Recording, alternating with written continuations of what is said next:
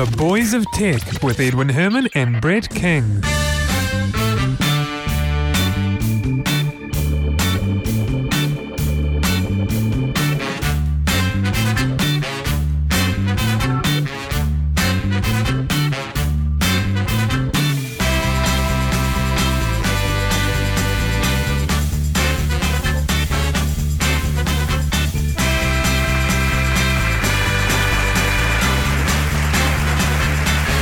Hello everybody, nice to have you along for episode 26 of The Boys of Tech for Monday the 20th of July 2009. Hosting the show, I'm Edwin Herman and Brett King. Welcome. Howdy. Brett, I understand you went to see Harry Potter in the cinema over the weekend. I did indeed. And your verdict? Pretty good. So definitely worth it. Even after 6 episodes, it still rates up there, right? Yeah? Yeah. Well, you have to have enjoyed the books and enjoyed the movies up to that point. And did you read all the books? I've read all the books. They were pretty good. They got into a little much teen angstness for my taste in some parts, but the rest of it was the rest of the action stuff and lore and stuff that she created for it was pretty neat. So was that stuff all reflected in the movie? I guess you can't really portray everything in the movie in 1.5, 2 hours. I think they did a good balance in the movie because, well, there's tons of stuff in the book and there's no way you're ever going to satisfy the people who loved the book and everything about the book in a movie. But I've always been of the opinion that movies and TV series based on books are just that. They are based on books. They are not the visual representation of the book. They are based, inspired by the books. So they are something to be taken in their own. Yeah, you got to have that in mind when you go and see these movies. Otherwise, you'll always be saying, "Oh, it's just not as good as the book." Indeed. Which is a saying I hate to hear when somebody says that a movie is, it's not as good as the book. And I was like, well, it's not supposed to be the book. It's not. It yeah, isn't exactly. the book. It's not a book. Yeah, exactly. All right, well, I have to catch that myself actually because I loved the first 4. I missed the 5th one, and I should really see that and then catch number 6, which is what was number 6 again? The one that's just out. What was the title? That's a good question. What was it called? Half-Blood Prince. Half-Blood Prince. That's the one. Yeah. I'll have to catch that sometime before it goes out of the cinema. These days they seem to come in and go really quickly. They're only there for a few weeks. Unless they've got a good following, in which case they stay forever. So let's kick off the show with the first story this week. It's Microsoft responding to Google. Microsoft essentially is going to implement a light version of its Office software. We're talking Word, Excel, PowerPoint here on the web. Oh, yes, for their new release, Office 2010. So this is just completely a response to Google, isn't it? Basically, I reckon so. Google's had their free online Google Docs for 3 years or so now. Yep. And Microsoft has finally decided they better take that plunge, make sure they get their name, people continuing to use it. Yeah, it's about retaining, I think that's exactly right. It's about keeping people with the Microsoft brand so that they can, basically take their money later. Indeed. The thing I didn't mention is that this is free, isn't it? It's free for existing Windows Live customers. Yep. If you've got Windows Live, then you will be able to access the free online Office Lite. And it is. It's all about keeping people with the brand, keeping people with the name that they know, and allowing that whole mobility and work anywhere sort of thing, which is what the whole online and connectivity thing is all about. And I'm guessing Microsoft is banking on the fact that people who are using Office Lite online will have a full version of Office installed on their PC as well. Well, yeah, actually that's true. They probably will. And the Office Lite will probably be the thing that is used on the netbooks. It's going to be interesting to see how this affects Google apps because, one of the biggest things with using non-Microsoft Office suite products is the compatibility, Open Office. I mean, most of it works, but every so often you get something that just doesn't work. And as we know, 90% of business out there uses Microsoft Office. Indeed. So, being able to use this Office Lite, which in theory should be, we haven't seen it yet, but should be entirely compatible with Microsoft file formats because it's from Microsoft. Yep. Doesn't that mean that it kind of renders Google Apps almost, well, why would you use it? Indeed. It kind of makes you ask that question, doesn't it? It does indeed, and I'm reckoning that's what Microsoft is also hoping for. Yeah. I guess, if you're a real Microsoft hater, you'll go with Google, all right, but... Indeed, because you'll always go with whatever is the opposite, exactly. the antithesis of the thing you hate. But, taking a pragmatic approach, you'd really be inclined to I mean, look, if I look at this and I look, well, okay, let's Google apps or Microsoft apps.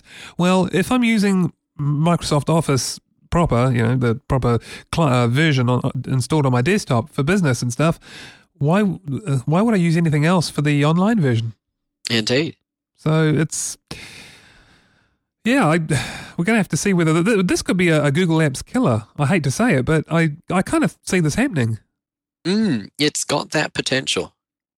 But once again, we'll have to wait until it comes out to see what it's like. How light is this light version of Office going to be? There is a small possibility that some of the Generation Y that have been coming through the internet ranks recently have been exposed to a lot of Google branding, and they may have been Googleized, if you like, if I can coin that phrase.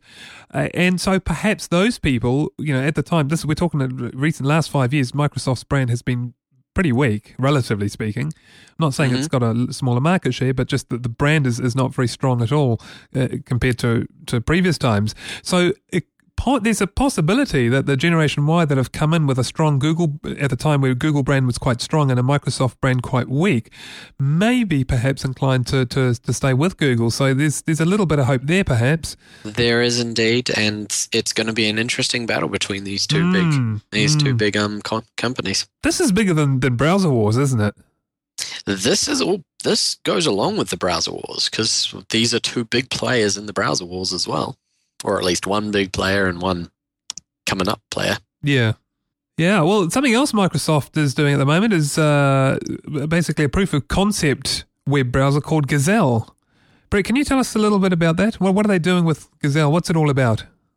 It is an experimental browser prototype that is, it's built on the concept of multi-process browsing. So where you've got your regular sort of browser, which when you run it, it opens up a process, and when you look at a web page, all of the different page rendering and ActiveX and Java and all that sort of stuff is all handled by the one process that the browser is running in.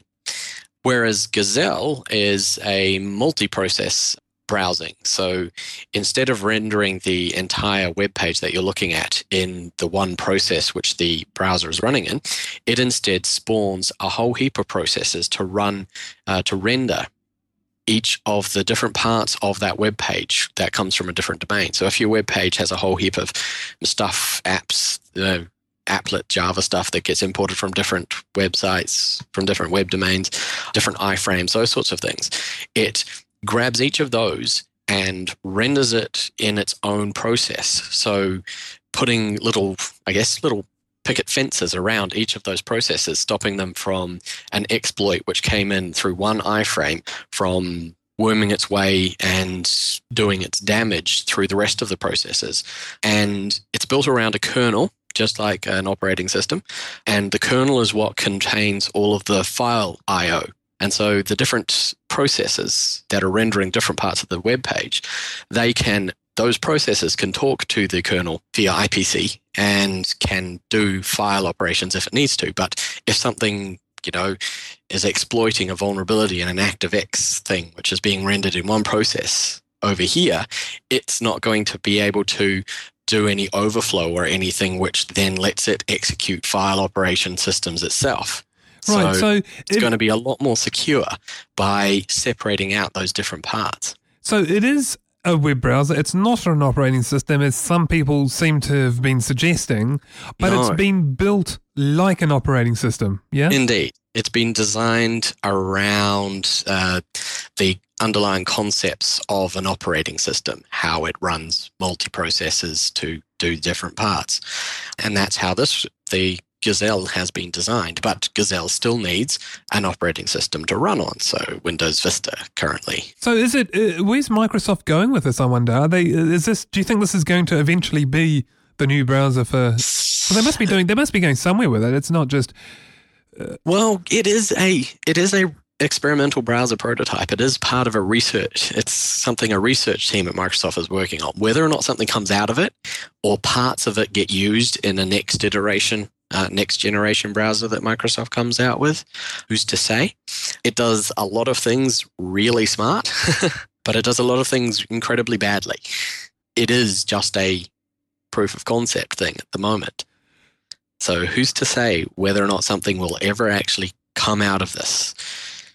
It might be one of Microsoft's forays into all of the different things Google's done that never went anywhere. Yeah, actually, that's true. There have been a lot of Google stuff that have kind of, slowly disappeared into thin air, really.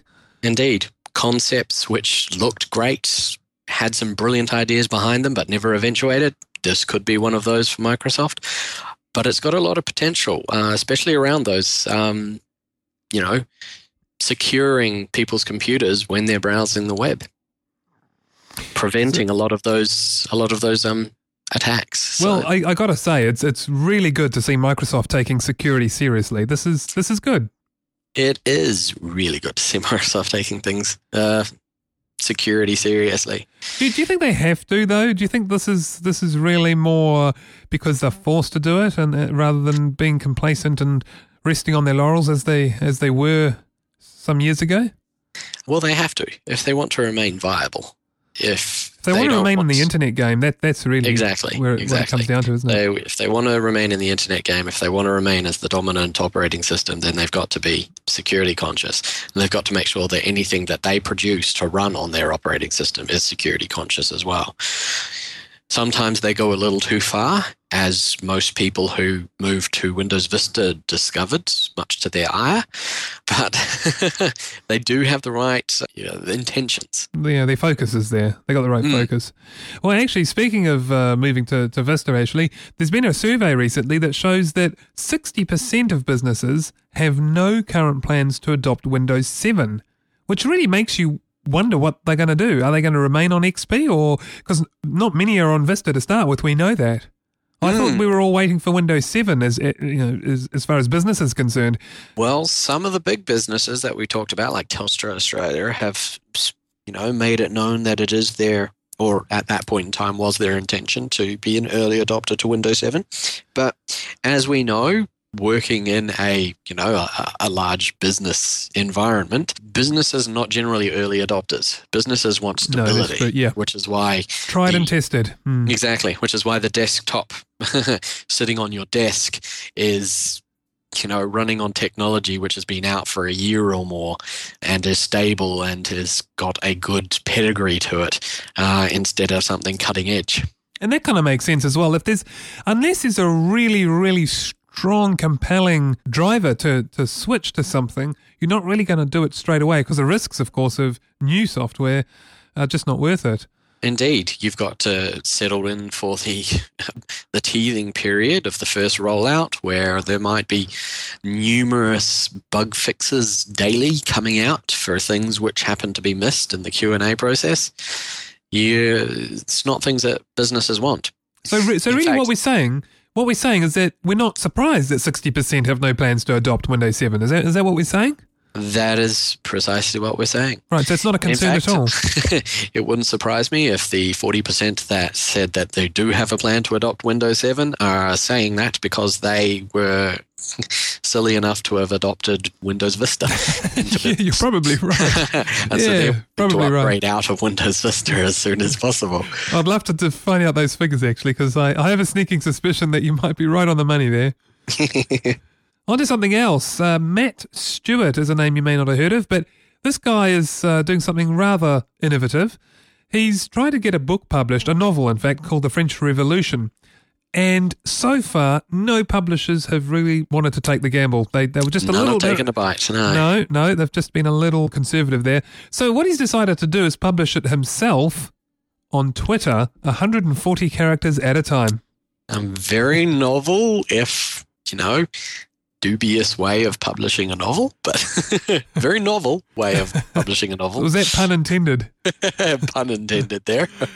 I'll tell you what we should do. Actually, we should get Matt on the show next week and have a chat to him about that, because this is kind of neat.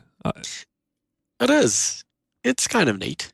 I actually had a look at this. The account he's got on Twitter. It's FRREV, for short for French, and then Rev. Yep.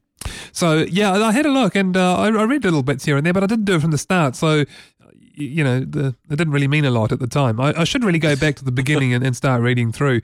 What he hasn't quite worked out, though, well, I'll tell you first of all, what he has worked out is that it's going to take 3,700 tweets. 3,700 tweets to complete this novel. What he hasn't worked out, of course, is how that translates into time, because he's not sure how often to send updates. Does he do it once every 15 minutes, once every few hours, or a page a day, or what? So he hasn't quite worked that one out, because it really depends on on the readers and what they want, and that's how he's going to gauge it. So how that translates into real time, we don't know yet, but 140 characters at a time does mean 3,700 individual tweets. I'd like to know if Twitter are okay with this. Yeah, it would be. Well, it depends, I guess, on what sort of time frame he does end up doing. If he does it every 15 minutes, Twitter might get a little, annoyed. But if he does it, every few hours, or a bit every a day and that sort of thing, then it may not even show up on the Twitter radar as much traffic. Well, I think we should get him on the show next week and have a little chat to him about this, because this is kind of neat. It is kind of neat. I'd be very interested to know what he's using to do it. Is he going to be doing it, manually, which copy paste is a scary concept, or if he's going to be using some sort of automated thing. Yeah, there is an API to Twitter, so he may have written something, or let's put the question to him next week if we can get him on the show, and see how we go with that one. So that's believed to be a first. If anybody knows otherwise, they should let us know. Absolutely. Qantas has decided against running an in-flight advertisement from a political activist group called Get Up. Get Up have produced an advertisement called Sensodyne, and it's basically a parody of the toothpaste advertisement that you may have seen, and this one is against internet filtering. They wanted to run it on Qantas flights bound for Canberra so all the politicians would see it, but Qantas has said, no, we won't run it because we don't get into political advertisements. So Indeed. So really, it's I can understand why this group is doing what they're doing. I've seen the ad myself. It's reasonably clever. It's about, as I say, we've seen this in many countries already, New Zealand as well, where the government is wanting to censor the internet. They say for child pornography, but of course it does open the doors for abuse and other reasons. And so this group is against that. And I'm not really sure whether, I guess Qantas has its policies. Qantas does has its policy. It's perfectly legal for Qantas to do this, and as long as they are being fair and consistent with the application of their policy, which for all intents and purposes they have been, Qantas has every right to say no to airing a political advertisement if that is against their policy. What I thought, though, was the most interesting thing here is the other groups which are also lobbying against the internet filtering scheme, and like groups that you wouldn't think would be part of the lobby against this internet filtering, such as Save the Children Australia and the National Children's and Youth Law Centre, have both publicly slammed the filtering scheme, saying that it's a humongous waste of money. That's interesting. That's very interesting. They've been arguing that the money that has been spent on this filtering thing, which is like, $33 million or something of taxpayer money, should have instead would have been better spent on boosting the resources of law enforcement agencies. Well, that's probably a fair comment, really, isn't it? it is definitely a fair comment, and I wholly support them in that belief. Well, you know what their view there. You know what the response is, of course. If you put that to the government will say, well, actually, if we invest, the word being invest, not spend, if we invest 33 million in this, it means we don't need as much enforcement because the net will be filtered to start with. Yeah, but how much of this is from the net? And well, it seems to me that a web filtering thing is more putting a Band-Aid on a bleeding arm than actually addressing the root of the problem. Cause of concern. Yeah, actually, that's the root true. of the problem. Right. So these people it's who putting a very expensive sticking plaster on the problem instead of addressing the root cause of it and getting, putting the resources, money into tackling the root causes, the places where this stuff is coming from. So the stuff where the places where the stuff is made, and also the pawn rings, if you like, of the people who distribute this stuff and swap this kind of stuff, that's really the more to the root of the problem, rather than saying, oh, well, let's just put a filter on. Exactly. Because as you already implied at the beginning of this segment, by putting this filter in place, they've put it in, they've stated its intended purpose.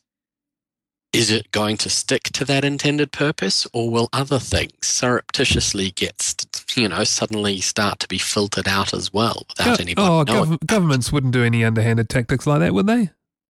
Governments are run by people. Yeah, no, that's I can buy what you're saying. I buy that. Yeah, I agree. And look, it's great that these groups like Get Up are in fact, you know what? The fact that Qantas has rejected the ads based on its policies, and I'm not criticising Qantas for that because it's obviously supposedly had those policies in place right from the start. But the fact that they've actually rejected it, and this has come up in the news because of that, and they're all, Get Up is all up in arms that they can't get their ad on, that's actually brought the whole story more to the media's attention than ever before. Indeed, it has.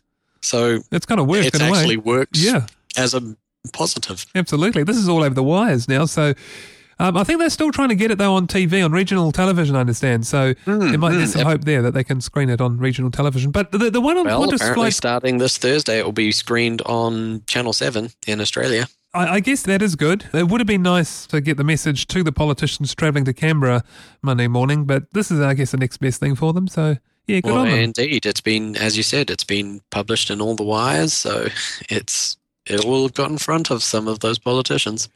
Yep, good on that group, I say. Yes, it's good on them. In fact, good on any group. I like the fact that you do have free speech and all sorts of groups can say what they want pretty much, and, makes it a good place. It does. Alrighty, so how nice would it be if you didn't have to handle all that physical mail coming into your mailbox? Because most of it you end up throwing away anyway.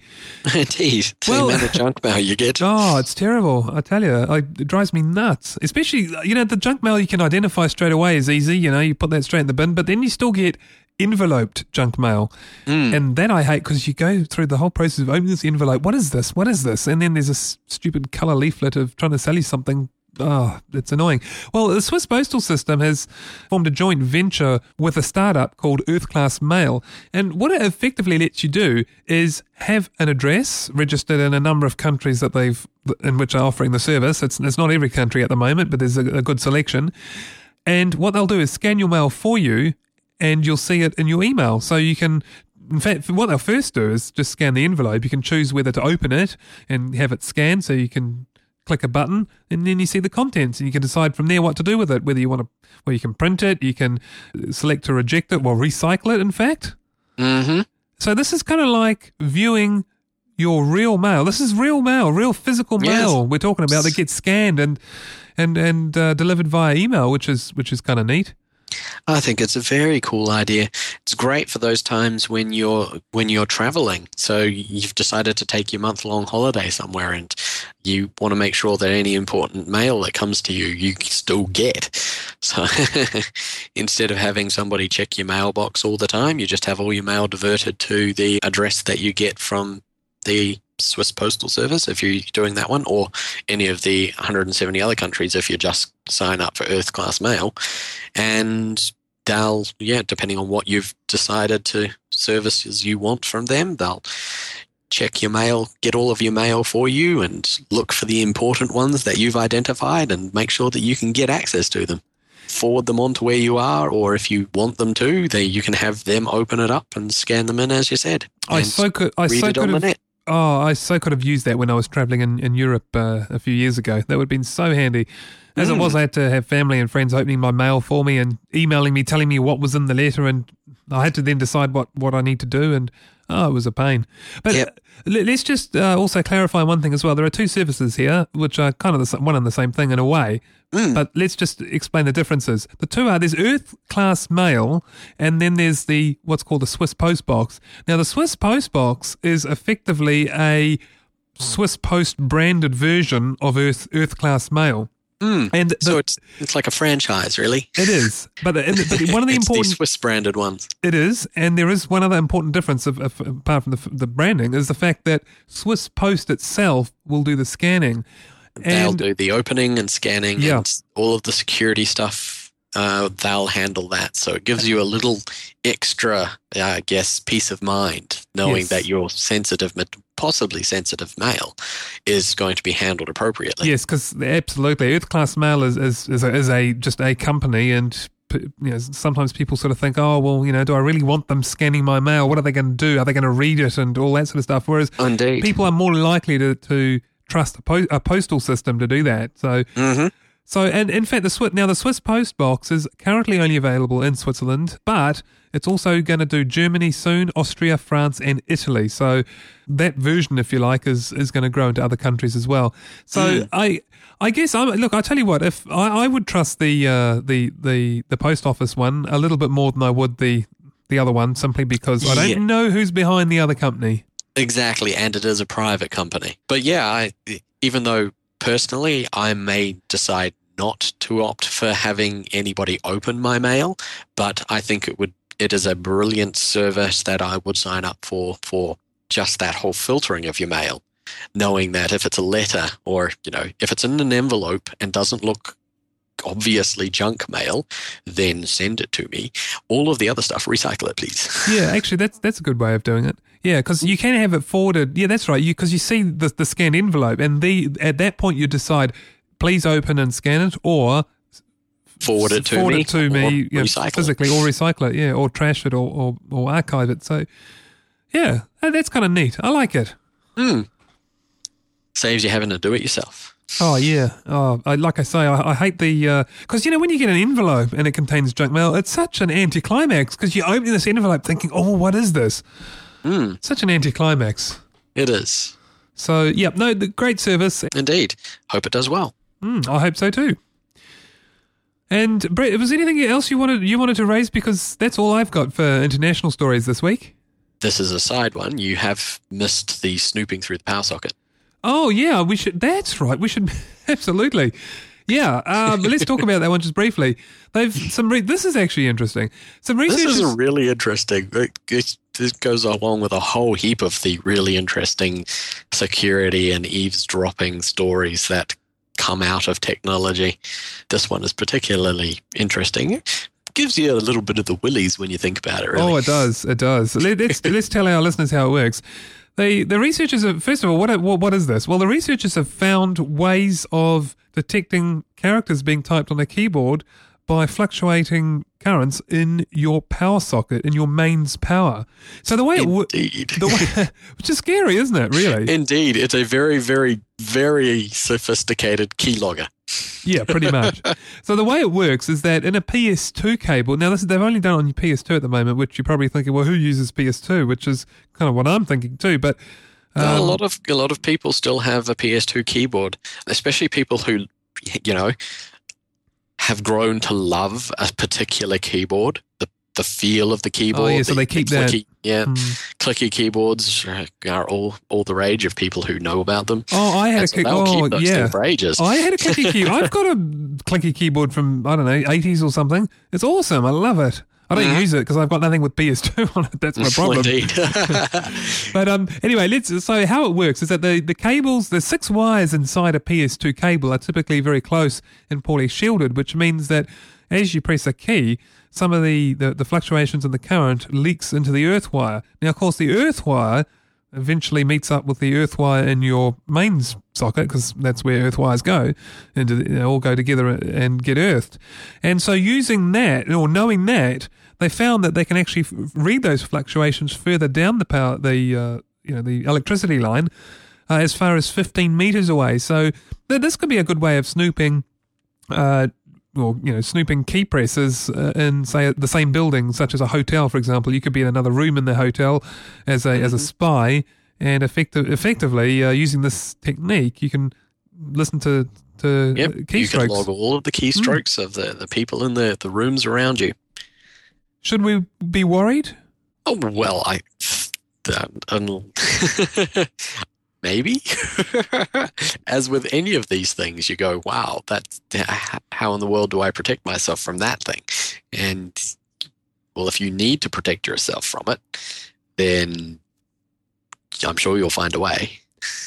But this is, I guess, relatively sophisticated, right? So it's not. It is very sophisticated. This isn't your average everyday Joe being able to sort this stuff out. Right. So if your neighbor was wanting to snoop, he wouldn't just be able to. Well, there's a far easier way. It's called malware. Social engineering. Get somebody to install, Bongo Buddy or something. A much easier way of getting keyloggers. True, because it's a brilliant. This is something. Yeah, you'd find more used in, as you're talking about, the espionage, the spy world, and less in the regular neighbor snooping on you. I'll tell you what, one of my internet service providers provides me with is I've got a webmail interface, and on a public computer, it's got a link saying click here if you're on a public computer. You click there and it brings up a virtual keyboard, and this virtual keyboard is basically just an image of some keys laid out on the QWERTY, standard configuration, and you click the keys with your mouse, and the JavaScript places the right letters in the right place, and you can do that for entering passwords. So that's excellent. That's kind of neat. That gets rid of one of the biggest concerns people have about using public terminals or going to internet cafes, and that is that there could be a keylogger on there who knows whether or not that person behind the counter might have installed something to snoop on people's email or bank chat, all that sort of stuff. And that's definitely a way of getting rid of it. Use the on-screen keyboard. That completely bypasses the regular keyboard. You can't keylog that. No. I haven't actually used it yet, to be honest. I used it once at home just to play with it, but I've never really used it. But that's more to do with the fact that I never really check my mail from a public terminal. So no, that's pretty neat. Yeah, but it's amazing the sorts of eavesdropping stuff which comes out of technology. There was one a number of years ago which I thought was a pretty neat thing, which was being able to read and see what was happening on somebody's computer screen by the light flickering patterns in a darkened room. Was that real? I wasn't sure if that was real. Do you think that's true? I'm not sure because, well, nobody publishes anything really in depth. In detail, no. But it was an interesting concept. It's plausible, put it that way. It's a plausible concept. I'm not sure how easy it would be to pull off, really. But that's scary. But it is interesting about those. But who really knows? Because sometimes you'd be surprised at what actually works. For example, the microphones that you can get, which effectively are like lasers and read the vibrations on windows, so you can see the vibrations of of noise coming from inside the room, such as people speaking, and using that as your basis, you can actually build a device that effectively is a laser microphone that picks those things up. It's incredible. In fact, I'll tell you, a lot of the secret services, I know that the ones in New Zealand here do this as well, and I'd imagine this would be standard worldwide. In the intelligence agencies, on their windows, what they have is they've got a loop of wire going around the window pane, and it's hooked up to a random noise generator, if you like, and so it creates tiny little vibrations, basically noise, just junk. So that if anyone trying to do this technique on one of those windows, you won't pick up anything. You'll pick up a whole heap of white noise. Indeed. So Yes, yeah. But then, a couple of weeks ago, who would have thought that you would be able to log somebody's keystrokes by measuring the power fluctuations in the earth line in the room opposite? I know. Actually, there's been another one as well, not long ago. Well, I say not long ago, it's probably a year or year and a half now. And that is, some researchers have found that each key has a unique sound. And so just by recording the sound of someone typing, you can actually work out what keys they are. Wow. That's incredible. I wonder if that's really true. Well, I suspect it would have to know the keyboard. Well, no, I think you'd have to know the keyboard and the person and how they push the keys, because that's all part of what creates the sound. But precisely. I suspect the thing to that is that, once you know the pattern, like once you've calibrated, if you know what I mean, then you can actually decipher what's the obvious get around for that is to eat potato chips over your keyboard. Because the more gunk you get under it, it's going to change what everything sounds like, isn't it? Yeah, actually. So eating over your keyboard does have some security implications. Indeed. Some security benefits. The health benefits and the, grossness factor.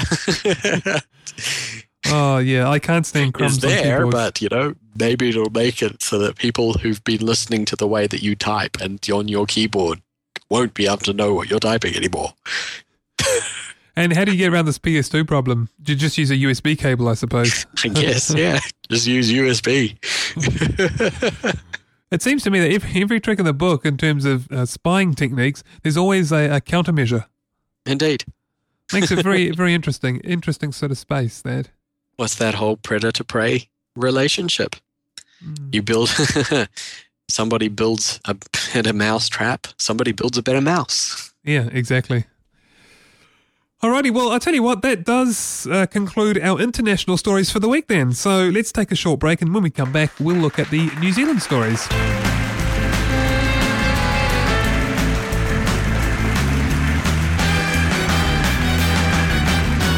Alright, welcome back.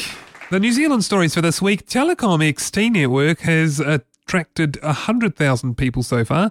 But what was rather interesting from that sounds quite a lot, but they're not coming... It does sound like a lot, yeah, but they're not coming from Vodafone.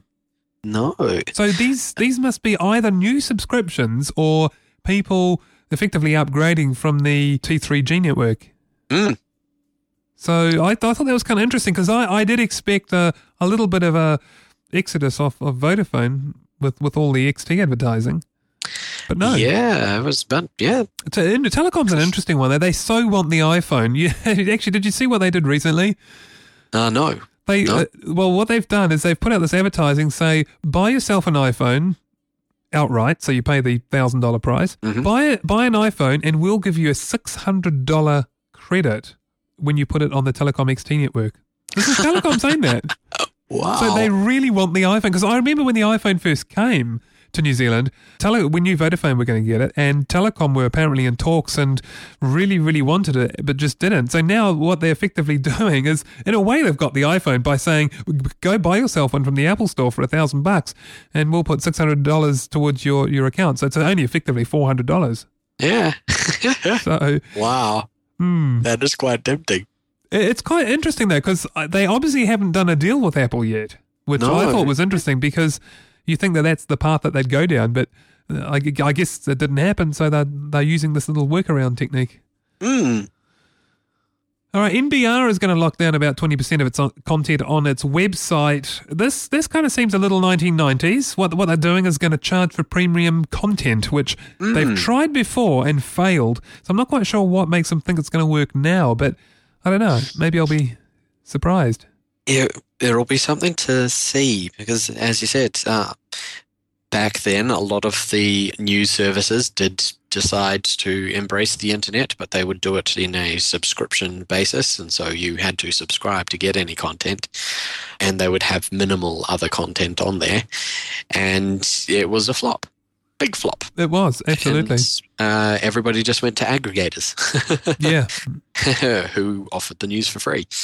So here NBR said they've learnt from what happened last time, what other people went through, and they reckon that they're going to be doing it differently. And what they're going to be offering will work. It'll be interesting to see if it does.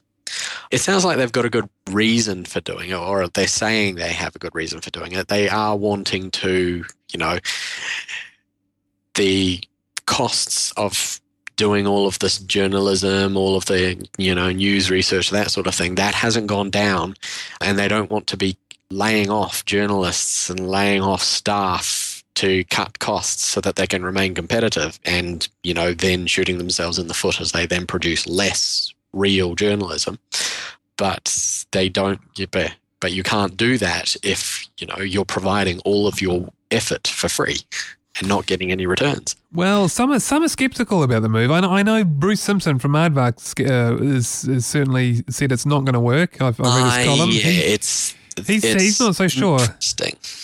It will be interesting to see if they actually can pull it off. I do have to agree with Bruce there that it's unlikely, but they may pull something out. They may be offering something really good for subscribers to make people want to actually subscribe. Well, I think they'd have to. They have to have a point of difference. Otherwise, people will just go somewhere else, or they have to be offering people some value for that, because it's not just a nominal fee either. They're offering, I think, was it $89 for 6 months, and that's an introductory offer.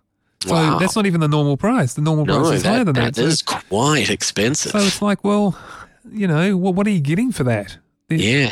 So they'd have to be offering something really good. Maybe a free iPhone on the Telecom XT network. Maybe. I don't know. It'll be interesting to see what they do when it actually comes out. We'll have to have a look at it. For sure. Yeah, look, I tell you what, you get your credit card out and subscribe and tell me what's in the subscriber content. Sound like a deal? No, that's your job. Oh, okay. We'll think about that. We'll have to solicit donations from listeners.